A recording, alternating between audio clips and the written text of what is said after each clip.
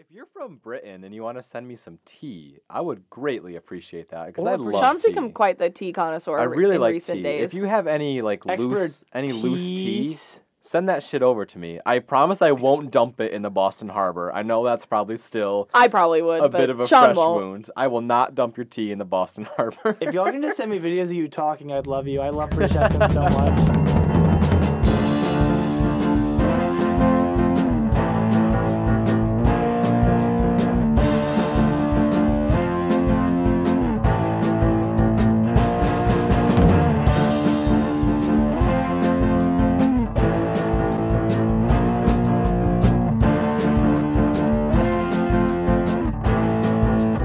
Hello, everybody, and welcome back to Rule of Three. Woo! I am your host and spiritual guide, Sean Barber. I am here with our resident expert in death, Miss Nicole Jewett. Hello, everybody. And the man who knows nothing, Mr. Ethan Black. Always the same. So this episode is the official start of season 2 of our show, and I am so excited to be back here making episodes again. I really miss doing this with you guys. I'm literally I can't even contain myself right now. I feel like I could just scream. I'm so excited. My break was really boring not doing this show. Yeah. I got so used to doing this show every week that as soon as we got on break, I was like, should I be writing a script or What do something? I do now?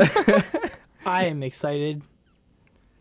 Wow, that was so Wow, genuine. very... Well, all right, here's the thing. Over break, I did the same thing I do for this podcast, which is nothing. That's true. You've got a point there. I am literally always constant. You've got a point there. Yeah. Over break, I did do one thing. Yeah, and, so everybody go listen to Go it. share that shit. Because it was really good. I made Love a it up. follow-through episode on Hans Holbein. It's pretty short. It's only 13 minutes long, and I thought it was good, so... I was thoroughly entertained by it. If you I was a haven't- little bit worried that it was going to be a different dynamic, but I think Sean did a very good job. If so you haven't everyone listened go give to it it, love. just go give it a listen. And if you really hate it, just turn off your volume for 13 minutes and let it play in the background And or just something. pretend we're desperate.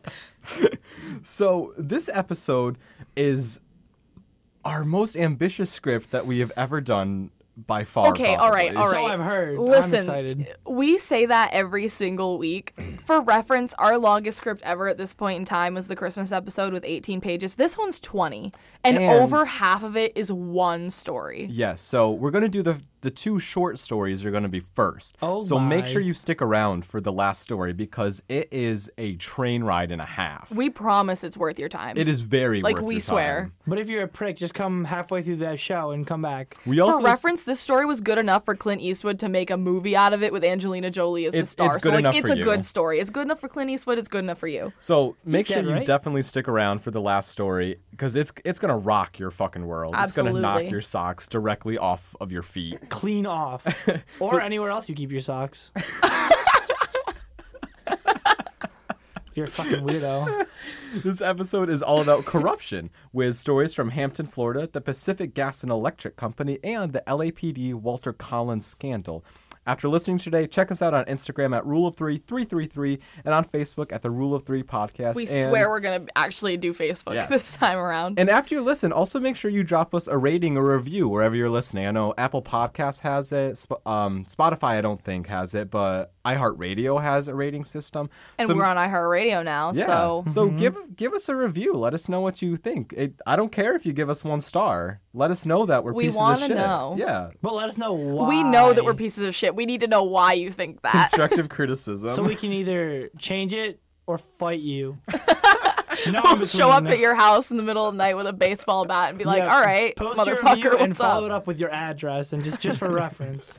All right, we have a huge script to get through today, so we actually need to kind of get chugging here. So let's go. We've got 3 dumbass hosts, 3 crazy stories, and no fucking clue what we're doing. This is Rule of 3. Ethan, take it away, buddy. Shit.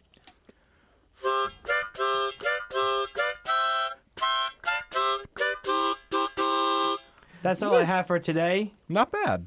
A little. That's fine. My ears didn't bleed, so I consider that a Called the success. Folktown Shuffle. It is approximately 12 seconds, and you can do maybe one dance move to it. And yeah. Okay. All right, cool. Nice. So I'm going to start off this episode, a little refreshing Fuck change yeah, of pace, Nicole's gonna Ooh. start us. with a little bit of a story about PG&E. So, in 1952, the huge natural gas company Pacific Gas and Electric put in a gas compressor in Hinckley, California.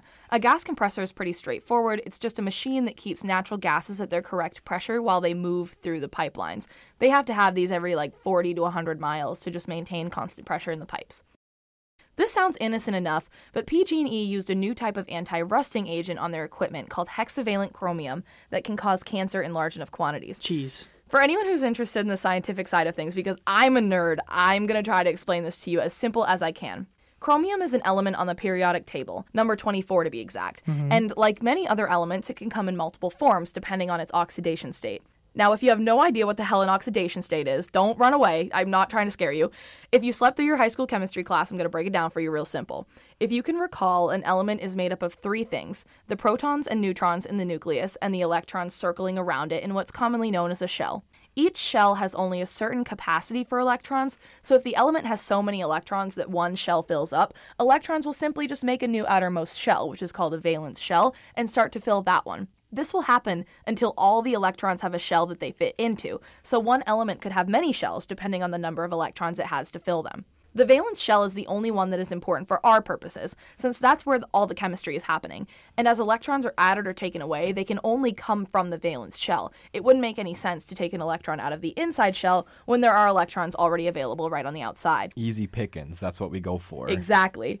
This brings us back to hexavalent chromium and what in the world that even means. Hexa, the Greek prefix meaning 6, tells us that this particular form of chromium is missing 6 of the electrons in its valence shell. So yes, all of that bullshit I just spewed is a fancy way of saying that hexavalent chromium is just a form of chromium with a charge of positive 6. Now, from what I've gathered, any chemist out there, please don't come for me. I'm a biologist. And we're both music majors, so you have no business. There's no attacking fact-checking us. here. This is all just my understanding. The reason hexavalent chromium is so dangerous is because it's structurally similar to sulfate. And because of this, it's able to essentially confuse cells into thinking it is a sulfate. So it will be transferred into the cell via sulfate transport channels. It's like a sleeper agent. Kind of. That's dope. From Russia. Once the hexavalent chromium is in the cell, it does a lot of super technical sciencey things that I don't even understand completely, and I'm not what am I trying to say? Confident? I'm not qualified to talk about. Qualified. But long story short, it's able to damage the DNA stored in the cells and cause mutations in the genetic code, which is, you guessed it, exactly where cancer comes from. Now, if you don't think already that I'm the smartest person in the room, I just proved it. Mic drop. So I want to put you on the spot real quick for a second.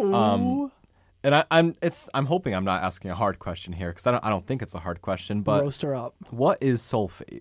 Why do we? Honestly, I don't really know. All right. I just know that Sulfur. it's something that is taken into your cells. I don't know the specifics about what exactly it is. Okay, fair enough. I know it's sulfur based because it's Very, very good. That's not necessarily true, I don't think. But Very, no, sulfate maybe is- good. it is? Okay, well, there you go. All right, I did my research on hexavalent chromium, not sulfate, so that's fair.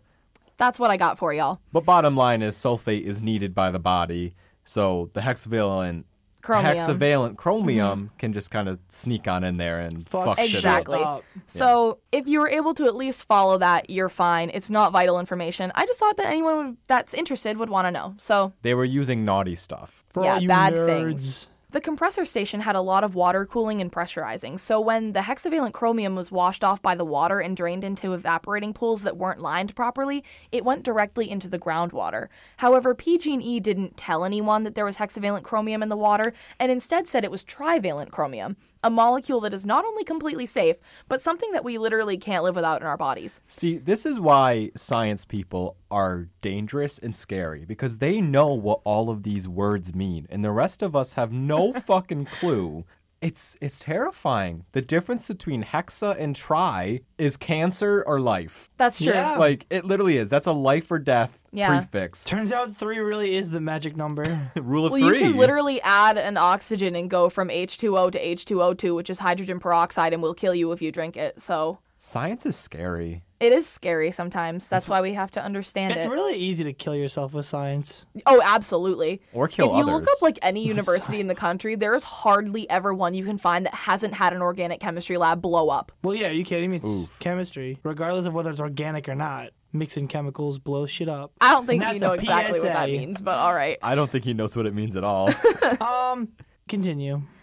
So anyway, the people of Hinckley started living with this water, drinking it, bathing in it, everything you do with water, and they were none the wiser that they were slowly being poisoned. Normal water activity. Things they were filling their pools with it, their kids were swimming in it, Polo, Water gun fights. aerobics, Water drownings, waterboarding. Yeah. If you didn't die from the waterboarding, you were going to die from the hexavalent chromium. So we have to jump a little bit in time because nothing really happens for a while. People are just living with the cancer water. And they have absolutely no idea. They have no idea. But in 1993, a young woman named Erin Brockovich was working in a law office in Southern California. Even though she had no previous law experience, that's a story for another day. We don't have time to get into her whole story, but just know that she's working at this law office, doesn't actually know what she's doing. Just like a secretary, Yeah. like a little assistant. Dope. So she comes across a real estate transaction, which is perfectly normal. Anytime you're buying or selling a house, lawyers are involved. They come and sign paperwork. So this is totally normal. But this real estate transaction had some interesting medical documents attached to it, which is not very normal. So Erin goes out to the house to see what's going on, and the owner of the house told her that PG&E was going to buy the house from her, and also that she and her husband both had cancer. But they were so thankful to PG&E for offering to buy their house. Like, they needed the money Yeah. for the treatments, and the doctors were always free. And, So yeah. PG&E was supplying the woman and her husband with doctors free of charge, which is not something you'd expect from like a natural gas company. Little suspect. People Yeah. that had absolutely no reason. Like, why in the world would your gas company be providing you with a doctor? They have no obligation to do that. Yeah. Absolutely none. Erin was very suspicious of these findings and started to look at more of the real estate cases she had and discovered that PG&E was essentially buying up all the houses in Hinckley that they could. The people in the town, though, they loved PG&E. These were the people that were providing a lot of jobs to the community. They gave people free doctors and offered to buy their houses from them. These people were amazing. Erin was the only one that was seeing that this was terrible. It's like the There's aliens something from Toy shady Story happening with here. the claw. PG Yeah. was just like, The claw. PG&E. So Erin went around the town and tried to convince people that they were getting taken advantage of by PG&E, but they wouldn't listen to her. After failing to convince anybody in town, Erin went out and did some research on her own. Now, this included talking to professors at UCLA. She took water samples. She did some reading on articles about hexavalent chromium. And she started digging through local water board reports to figure out what was going on. Not waterboarding, just The water board. water. the board made out of water, of course. No. Aquarium, of here we course. come.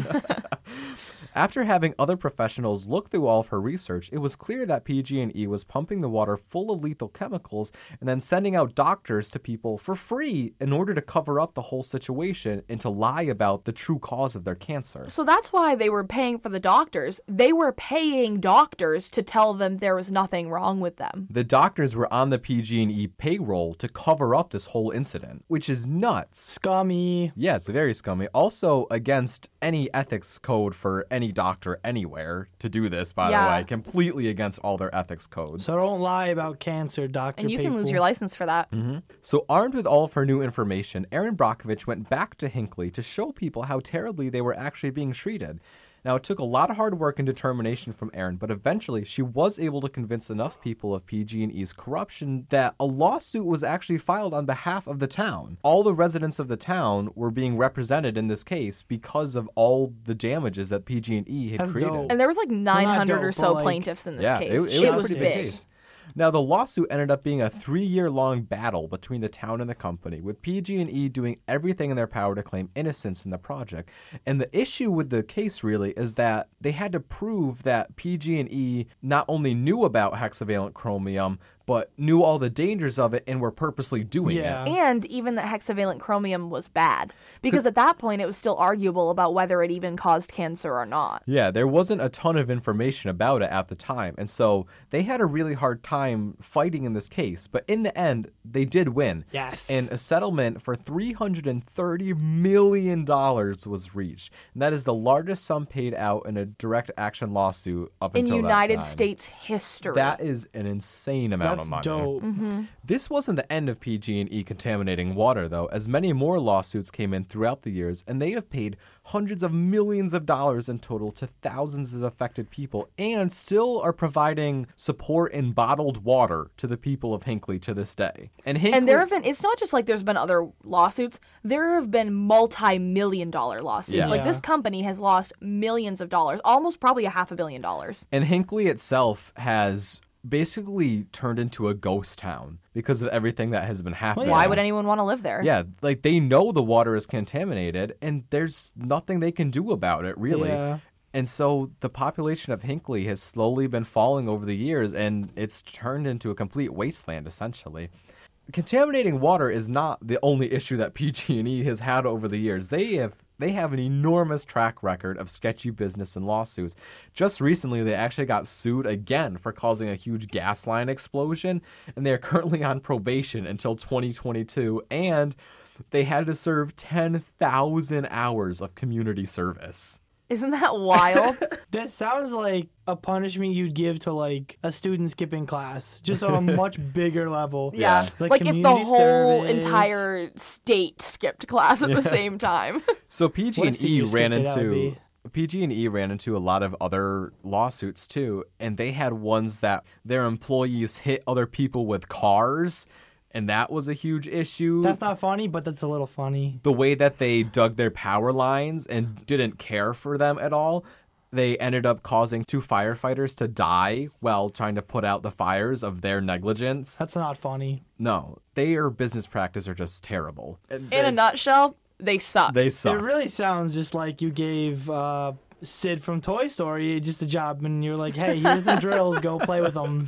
All right, Do that's what you want. I That's miss the end Toy of Story. PG&E, but we're going to move on to Hampton, Florida. So the town of Hampton, Florida is honest to God nothing special. Absolutely nothing special about it for almost all of its history. People at Hampton would disagree with you. No, I don't think they would. Just wait. There is nothing unique at all about Hampton. It has never made the news. Nobody ever cared about it one bit. And Hampton also barely has any history, as it was only founded in 1925. Y'all are flaming up this town. I feel bad. They deserve it. Hold They on. really is out do. for Hampton. However, there was a very brief period in time where this town of only 500 people, only 1 square mile of land, This town is 1 square mile large. but That's not big at all. No. That's like a. but for one That's like our campus. yeah, but for one brief instance, they made nationwide headlines, and for all the wrong reasons. Now, Hampton suffered from the problem that many small towns suffer from. I'm from a small town myself, so I can really attest to this, but the issue in small towns is that nothing ever changes in them. The same person has been mayor in my town for my entire life, and it is a huge deal if any Board of Education members change, if anything changes at all. And the town council might as well be a joke. The heart of the issue is that nobody cares. Nobody gives a shit. Everyone's just Yeah. complacent. They're like, It's you too know what? tiny. It's Yeah. fine. Who cares? In my town, we all know who's in power, and they just keep it. And people accept it as fact. It's just nobody gives a shit, and nothing ever changes. Elections don't matter. Any laws they want to pass, just pass like that. And the people who have power, they keep it. Now, these are the same problems that Hampton was facing in the 90s. And on top of this, the town was losing too much money to stay afloat for much longer. With the financial clock ticking down on the mayor and others, a plan was developed to solve all of their problems. You see, the one saving grace that Hampton had is that it happened to be close to the highway US 301, which is a major road, and Hampton was on it between Gainesville and Jacksonville, so it got a lot of traffic.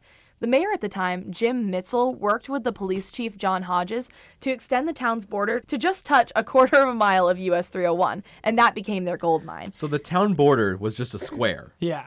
And now all of a sudden, because they decided to annex this land, it had this really long and thin rectangle shooting out of it, just touching US 301. For a quarter of a mile. It made no sense at all, but there it was. The Hampton Police Department had control over this entire stretch of road, and they could write all the tickets they wanted, and my God, they went apeshit with it. The whole operation started off fairly small, as there was only one police officer in the department, but it was enough to pay some of the bills and expenses that the town had. While this was great for the town, it was a total pain in the ass for anyone driving down the stretch of road, and in 1995, AAA actually warned drivers that the area was a speed trap. Now, what's kind of interesting is also AAA, actually, because we think of them as just if you get in an accident or something, you get a flat tire, they come and fix it. But AAA is actually like a whole driver's club. Yeah. And so they warn drivers about certain speed trap areas. That's dope. Yeah. I thought that was really cool. I had no idea that It AAA... pays to be a AAA member. They're It still really the does. worst battery ever, though. AAA sucks. AA's where it's at. That depends on who Oh you my ask, I God. think. No, AA's are superior. AA's are hot. Yeah, but if you have a remote that takes AAAs, AAs Then aren't really change going to your do you fucking very remote. much. Okay, but that's stupid. They should be AA's.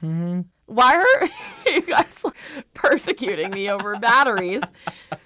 'Cause we Anyway. can. Let's persecute Hampton instead. This practice of, people getting Fucked. a huge amount of tickets on the stretch of highway continued for the next few years, and slowly but surely the police force also kept growing. By 2010, the speed trap was out of control with 19 officers on the force. They went from 1 to 19, and their population did not change. Many of these officers were untrained, not qualified, and driving uninsured cars on the job. There's more to that, too, because it's not just that they didn't know what they were doing, that they weren't really even allowed to be doing this, but they were so dangerous when they did it, too. They would pull out in front of tractor trailers. They would cause... Well, that's your own damn fault. They would cause so much havoc on this strip of road that people were terrified to drive through it. Absolutely terrified. Good Lord. I still can't believe they started out with one officer. But the money they were raking in was insane. In the 2009-2010 fiscal year, tickets brought in $170,000. The next year brought $234,000. Damn. And from 2011 to 2012 was $211,000. That is nutty money. Yeah, Nutty. crazy. Those are from speeding tickets. I did some math too, and the $234,000, if that was divided up equally among all the townspeople in that year, they each would have gotten about $500, which that's not a ton of money, but that's nothing to sneeze take about either. $500. Yeah, I'd Yeah, take $500. exactly. So as a driver, this was crazy, but for the people living in Hampton, it was supposed to be awesome. Like, this town was about to go under from debt, and now they're rolling in cash. Or at least they were supposed to be. Bum, bum, bum. However, Dun, even dun, after dun. all the money was coming in from these traffic tickets, the town's government was still overspending and falling deeper into debt.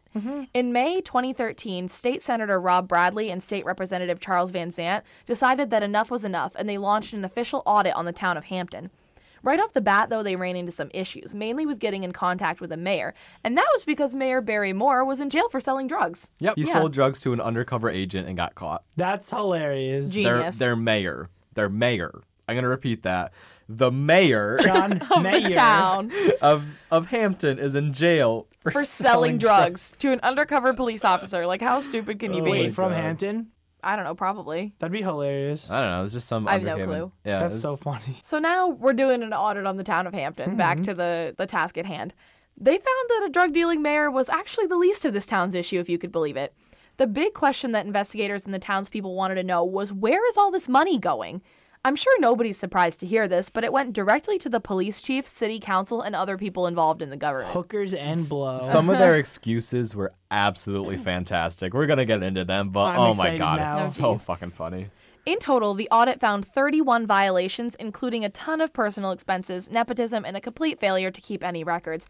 In fact, when asked to produce financial records about the town, the city manager said that the records had been lost in a car crash, though there was no evidence that this crash ever even happened. Yeah, they just said that, they were lost in a car crash. And they're like, okay, when was the car crash? Simple, it didn't happen. It didn't happen at all. And you put all your records in one car? Like, what are you Yeah, in case you need them, you'll about? just trade them out. Oh, jeez. The biggest monetary charge occurred right across from City Hall at the BP gas station, where $132,000 in personal gas charges were paid for with city funds. So any city officials that were just driving their cars around, they charged Stopped the and filled up. taxpayers for it. Yep. And it was right across the road from City Hall too. Like City Hall, BP. You gotta flex on them. You gotta remember who's in charge. Uh-huh. After all of these discoveries came out, Rob Bradley and Charles Van Zant gave the town 30 days to clean up their act, or the town would be dissolved.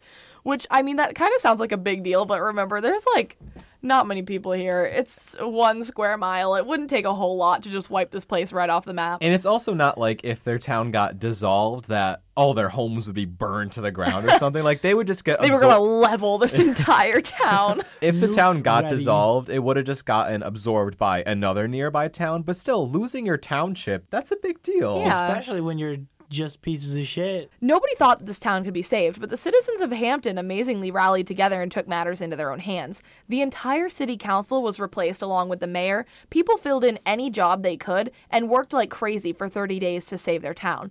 The New Hampton government gave the land along US 301 back, disbanded the police force, and kept squeaky clean documents, and against all odds it worked. Hampton was saved. Hampton today is still an unremarkable town with nothing interesting going on, but it's no longer the corruption-filled speed trap that it used to be. So that's good. Just a little happy ending. And Like, I want to give a little bit of mercy to Hampton here because they were not the only town in this area that did it. There were 2 other towns nearby that they kind of took inspiration from for this idea, but they were the ones that kind of turned it up to 11. yeah. Yeah.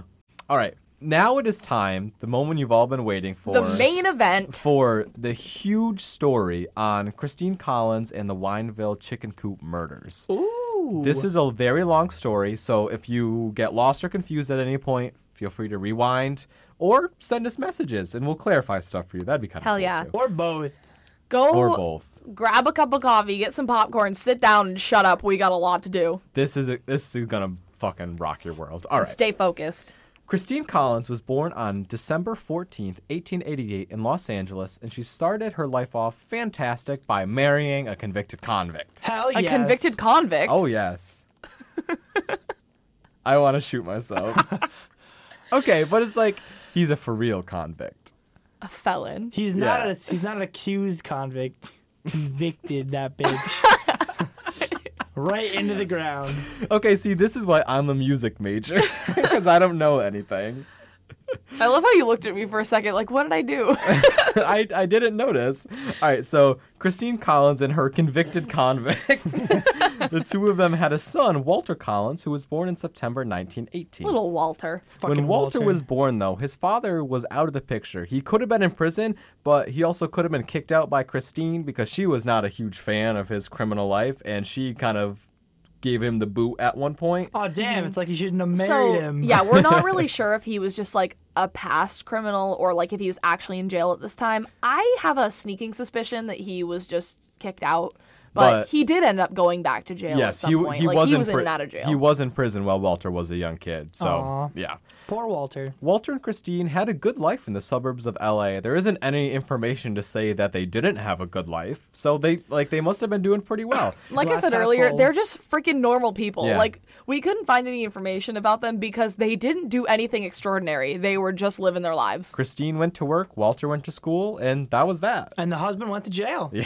absolutely. 1, 2, 3, perfect family. However, The American dream. on March 10th, I hate to spoil your American dream. Damn it. On March 10th, 1928, their world would be changed forever. In the afternoon of March 10th, Christine gave Walter some money to go see a movie and went about her day not having a worry in the world about her son because, again, they were normal people. Nothing happened to them. And back in the 20s, you told your kids to fuck off for the day, and as long as they were back when the streetlights turned on, they were golden. Like, Yeah. nobody expected anything bad to happen. Kids ran around the neighborhood all day long, all the time. All they did was throw rocks at shit and, like, Yeah. like they weren't going to do anything bad. That's Build the kid forts American and dream, stuff. honestly. Yeah, they- I want to throw rocks, Throw rocks at and shit. shit. So Christine, no worries about Walter, and she had no reason to be worried either. This isn't a negligent mother thing. This is just normal. Everybody did this. When Christine returned home that night, though, Walter was nowhere to be found. She went into a panic, as any mother would, and did everything in her ability to find her missing son.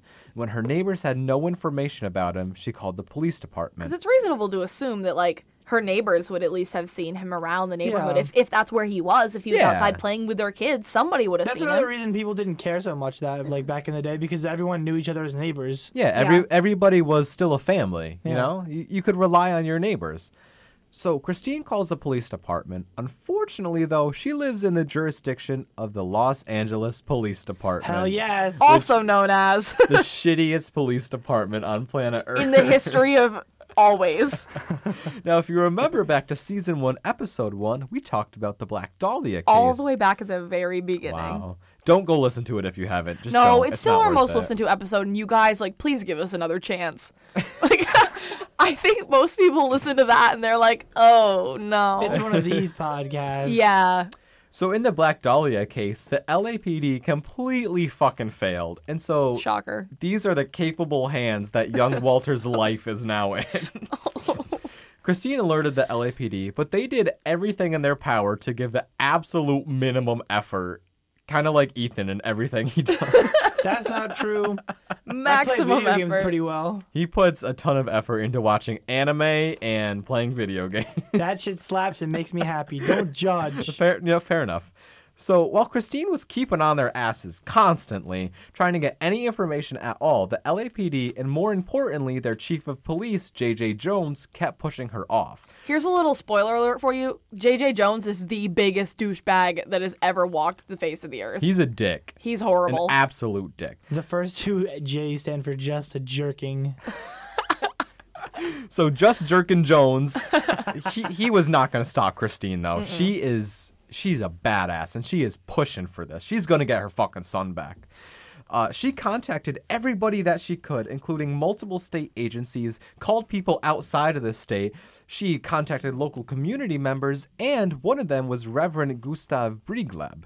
Now, Reverend Briegleb was a minister at a local Presbyterian church, but he was also a radio commentator who called out the LAPD for all of their bullshit and was a huge help in getting the word out about Christine and Walter. Savage. Yeah. Oh, yeah. Following He's a cool dude. He is a very cool dude. Following the immense pressure from Christine, Reverend Briegleb, and the community, the LAPD started working just a tiny bit harder, just a tiny bit more. They were just like, and we're doing things, but Baby not steps. actually. Yeah, that's Baby true. steps. And they, in quotes, launched a nationwide manhunt. The thing is, Christine already did all the work that they now were doing. All they did was contacted other state agencies, which Christine was already doing. She would literally take her breaks at work to call like missing child like agencies in other states The LAPD, to ask if anybody had seen any kids that matched his description. the LAPD did nothing that Christine wasn't already doing, which is And just which so was the infuriating. LAPD's job in the first place. Yeah. Christine never should have had to do that.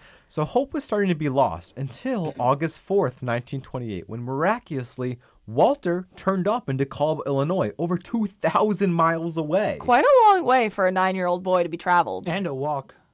Yeah, sure. I bet he walked He must have 2,000 miles. mad calves after that. Just- In what, 5 months? He walked 2,000 miles. Now, the Illinois police got in contact with the LAPD, who then told Christine.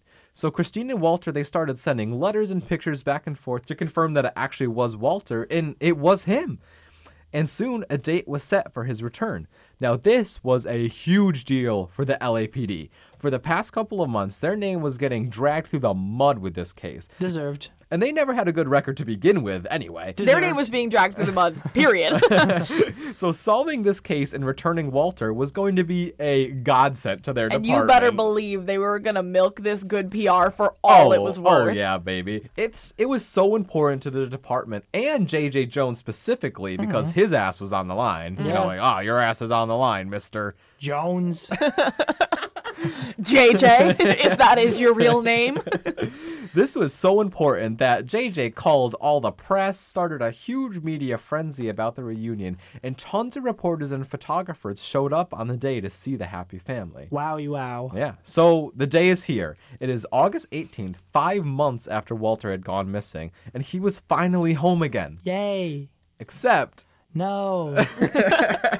there was a little teensy weensy problem, a little small issue when Walter walked off the train.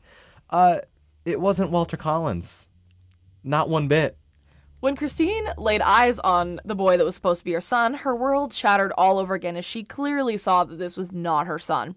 Christine told J.J. Jones and the other officers that there must have been a mistake, but they were not taking no for an answer. In fact, J.J. Jones told Christine to try the boy out, that is a direct quotation out of this douchebag's mouth, and take him home anyway.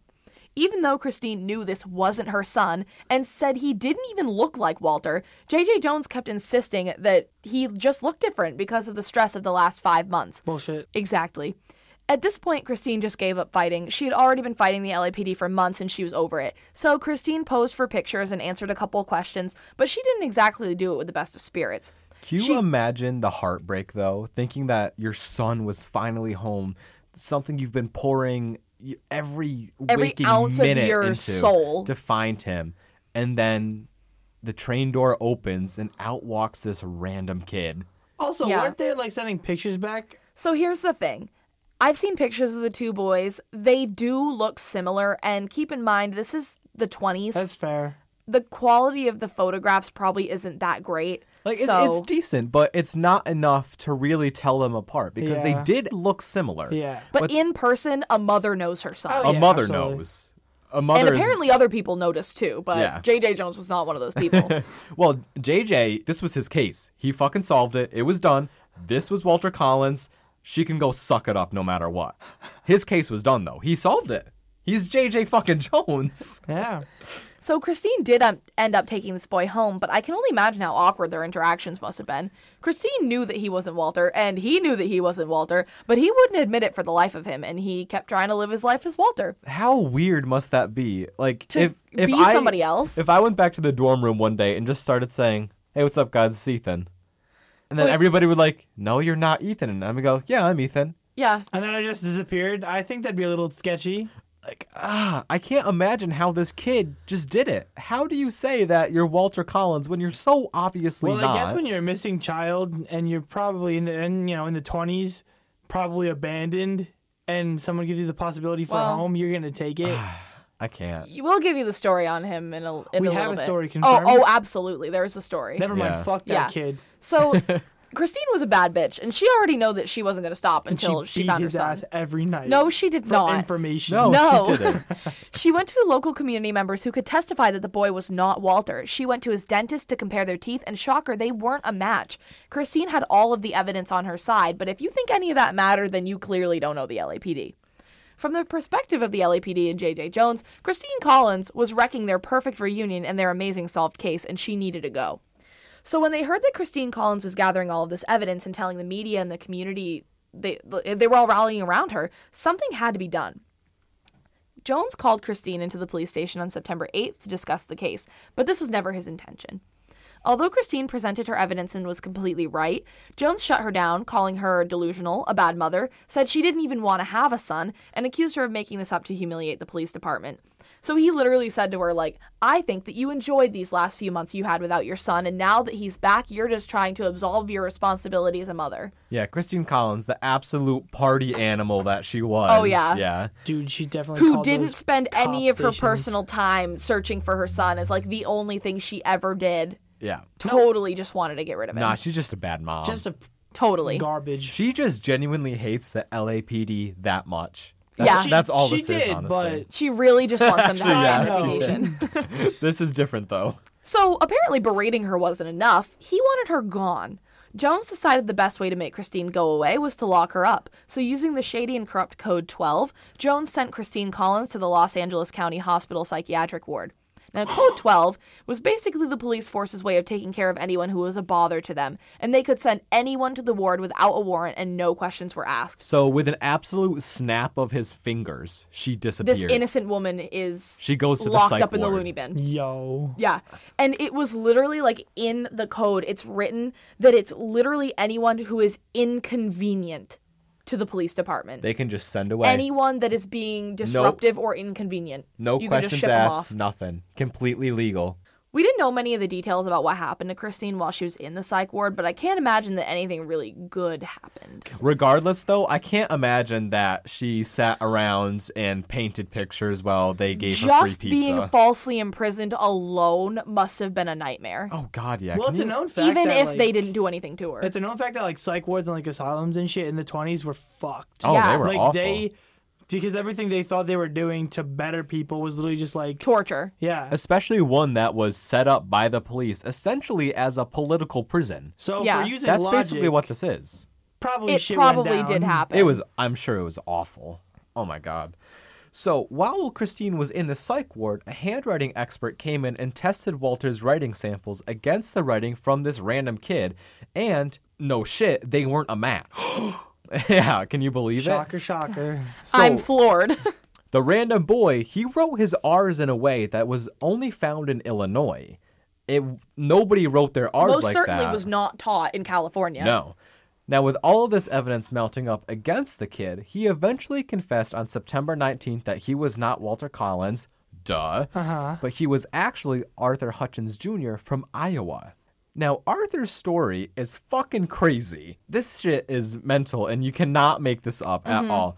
So Arthur was born in Iowa. His mother died when he was young, and his father didn't give a single fuck about him. Not a great start, I'll have to admit. Not a great start for the kid. And when his father remarried, his stepmother was cruel and cold-hearted. Gotta love an evil stepmom.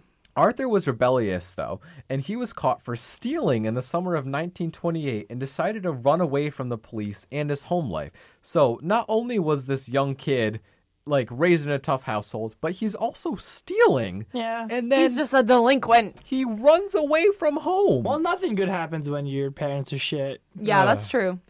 Arthur started hitchhiking around and worked any job he could. Well, he was just 12 years old. He's hitchhiking around states, just working random jobs at 12 years old. One day, while Arthur was stopped in a diner in Illinois, a person there told him that he resembled this missing kid named Walter Collins from California. So this idea started getting into his head that if he could convince people that he was Walter Collins, he could go to California. He could get away from his home life, and seemingly most importantly to him, he could meet his favorite movie star, Tom Mix.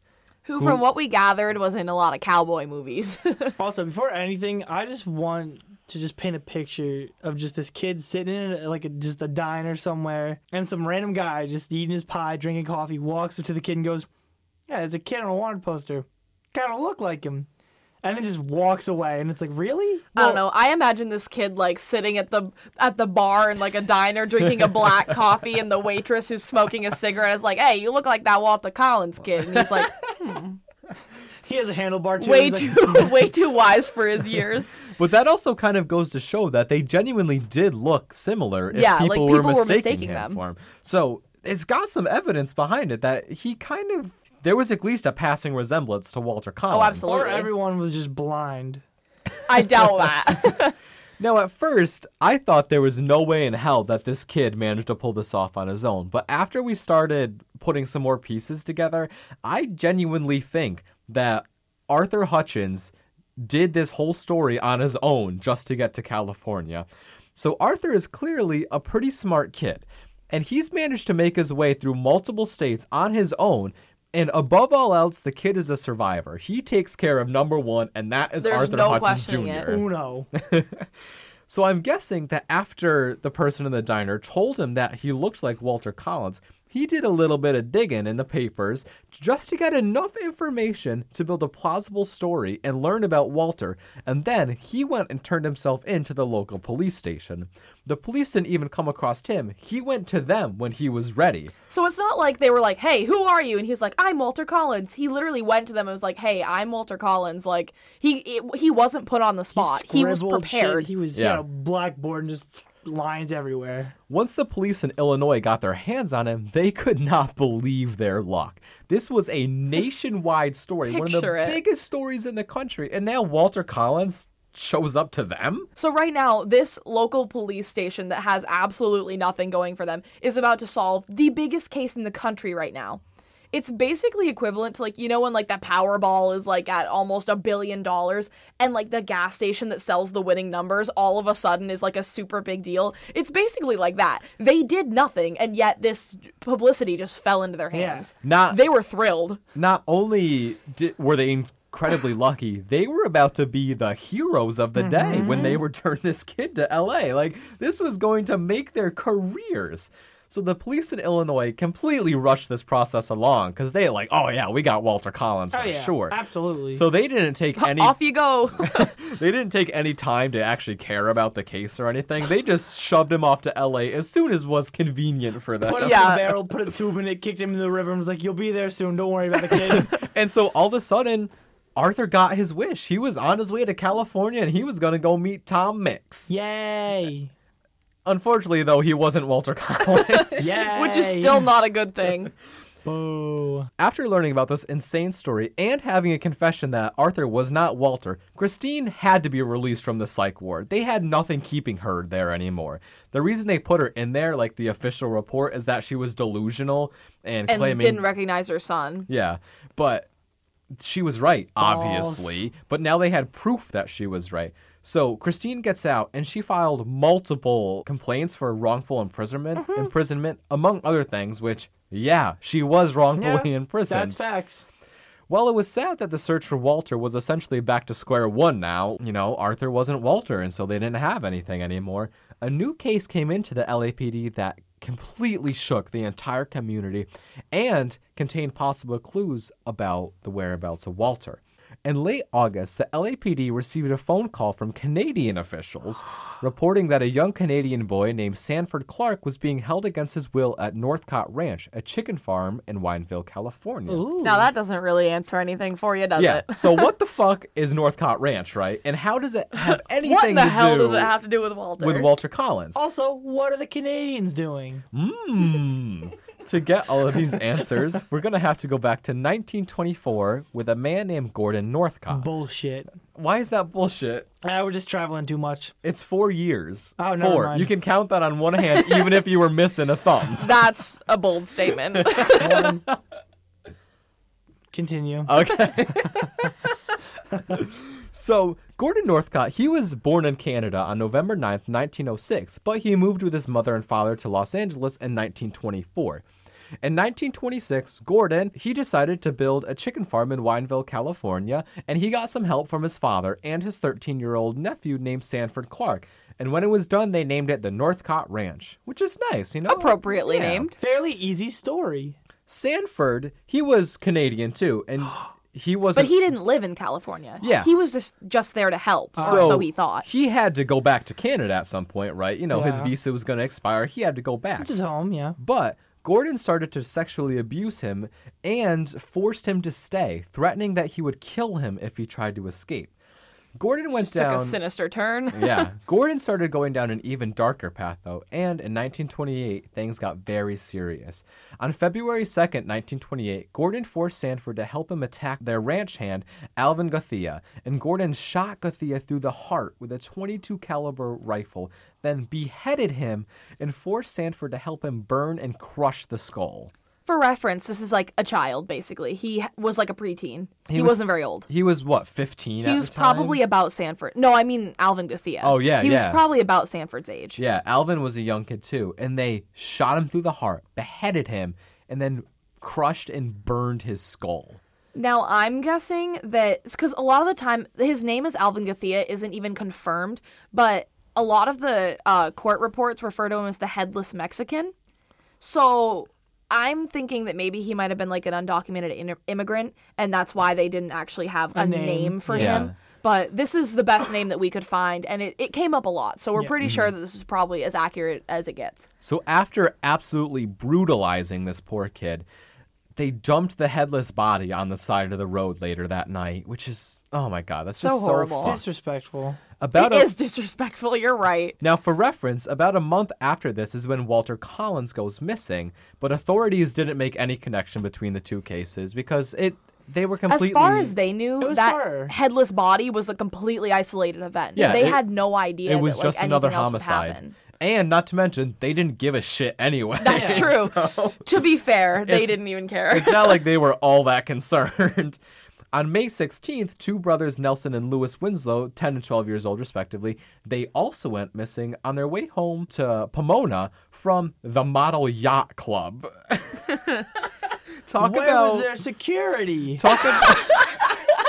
You're so right. What? Talk about fucking rich white kids, am I right? Privilege. It's like those Snapchat stories that have like all the really rich white kids that have the private jets, and they're Rich like, boy check. yeah, and it's like, oh, my daddy bought me a Jaguar instead of a Bentley. Fucking shut up. Nobody gives a shit. Pound sand, Timothy. Jaguar. Jaguar. So the parents of the Winslow boys, they claim to have received very strange letters from their children. One saying that they were running away to Mexico. Another one saying that they were going to stay away as long as needed so they could become famous. All I could think of was that Vine of the little girl that's like, hey, I want to be famous. You know what I'm talking about? I love that. All this time, Sanford was actually keeping in contact with his family in Canada, writing letters back and forth, but he didn't mention any of the horrible deeds that he had been witnessed and been forced into. But his sister Jessie was a little smarter than your average bear. Ooh. She knows her brother. She knows what's up. She noticed that something was definitely wrong, and she decided to go and check on her brother in August of 1928. He hit her with them one-word answers. Yeah, probably. I'm fine. Male. While at the ranch, Jesse and Sanford were never left alone together, and Gordon was very careful to keep any information from slipping. One night, though, Gordon fell asleep, and Sanford was finally able to tell Jesse about what was actually happening at the ranch.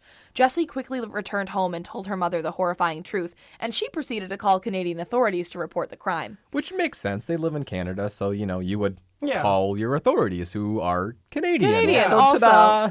So the LAPD receives this information about a possible mass murder ranch, and instead of sending out a task force to get the information about the murders, they instead push it off to immigration services and tell them to deal with it because the Canadian kid is there. And he's obviously the biggest problem that we have. Of And, course. and remember, the LAPD does not give a shit. They don't care. So Yeah. why is it their problem anyway? Doesn't even matter.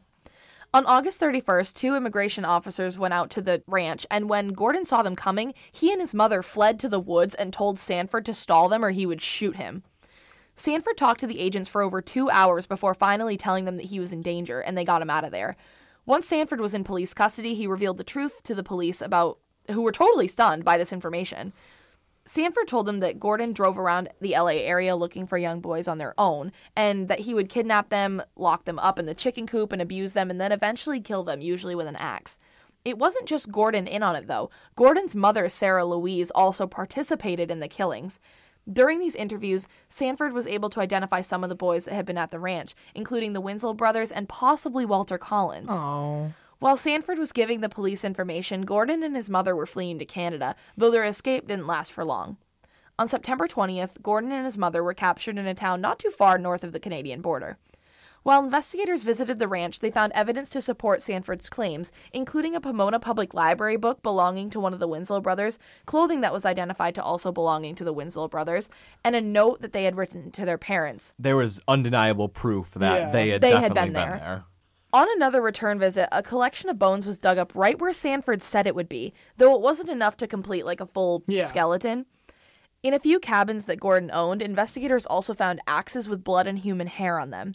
And in the fateful chicken coop, police found graves with bones, quicklime used to dissolve bodies, a mattress soaked with blood, and a .22 caliber rifle with bullets that matched what Alvin Guthia was killed with. There were also multiple other pieces of evidence around the ranch that suggested other boys had been there beside the 4 that Sanford testified to, including several bones scattered around everywhere, which pathologists confirmed belonged to young boys. Unfortunately, DNA is not what it was then, so they didn't have any way to prove who it was. They could just do certain things. You can tell by sometimes the size of bones, the way they're shaped, the age and the gender of who they came from. They also found pieces of farm equipment covered in blood and hair, a whistle, and a few Boy Scout badges. That's what I thought was interesting. None of the boys that we know of, Alvin Guthia, the Winslow boys, Walter, none of them were Boy Scouts. And so somebody else had to be there too. Which is what makes me think there was definitely more than 4 Yeah. kids, but we'll get to that in a second. There was never any evidence recovered that specifically pertained to Walter Collins, though. The reason that police couldn't find any full skeletons is pretty gruesome. After killing the young boys, Gordon would either pour quicklime on them, which dissolves bones, or would light them on fire. While Sanford confessed to being part of the kidnappings and murders, it was clear to the police that he was obviously forced to do these acts under the threat of death and had no real guilt in the situation. So he went off scot-free. They could tell he was just he was another victim in this scenario just because he didn't get killed. It's not like if Sanford was on his own, he would have been doing this. Yeah. Sanford Exactly. obviously had wanted no part in any of this. And But he was afraid for his life, and he was only 15 years Yeah. old. he would have been killed. And who's to say that Gordon wouldn't have he knew where the rest of his family lives. That's true. Who's to say that he wouldn't have gone up there and done some horrible things to the rest of Sanford's family? Exactly.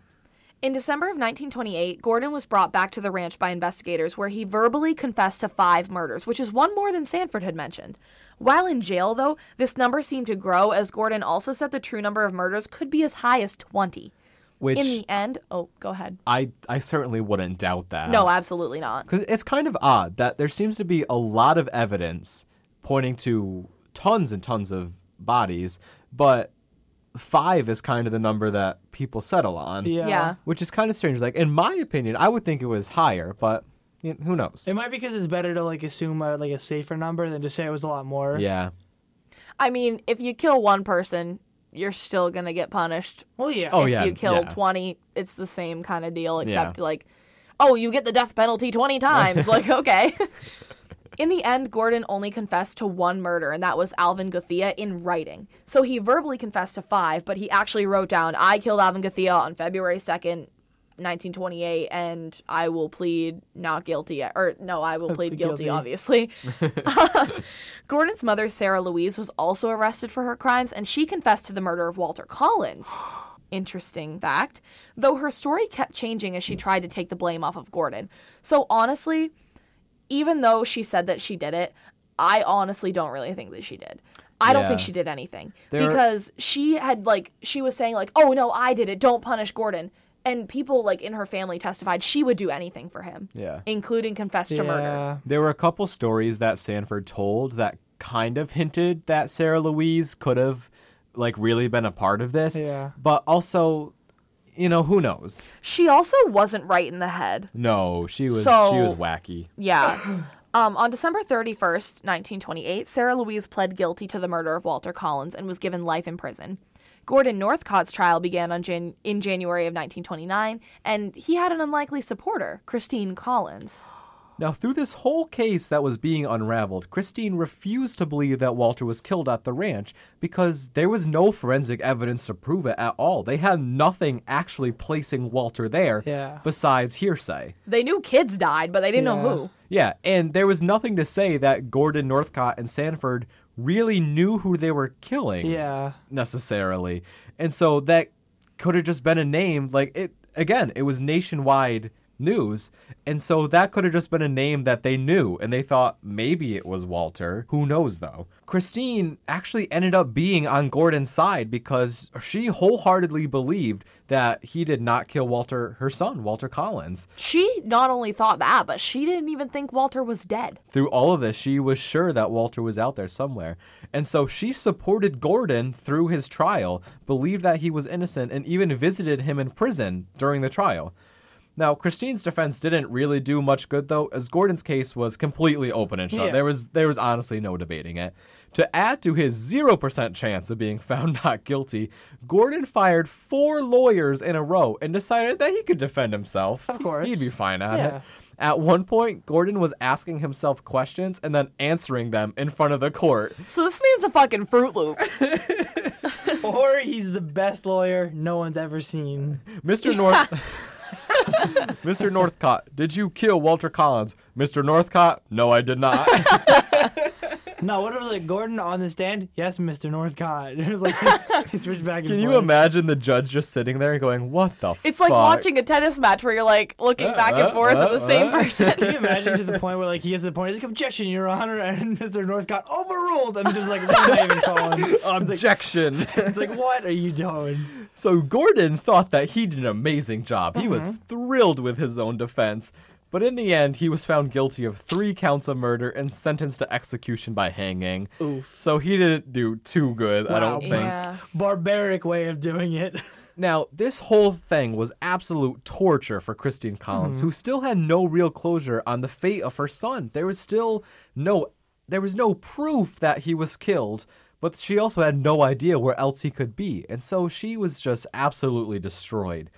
While it is likely that Walter was kidnapped and murdered by Gordon Northcott, again, no evidence can place him there, so it it was never confirmed. Yeah. Gordon had one last trick, though, and before his execution date, he asked Christine to meet with him so that he could tell her the truth about Walter. I just remembered, too, like, when you said one last trick, he did a lot to interfere in the investigation, too. Like, when he was in prison, he would draw maps and be like, this is where all the bodies are, and then the police would go out there, and there'd be nothing. Yeah, like, he goose would chase. just lead them on wild goose chases all the time. They and, would like, just be digging holes in the desert with nothing there.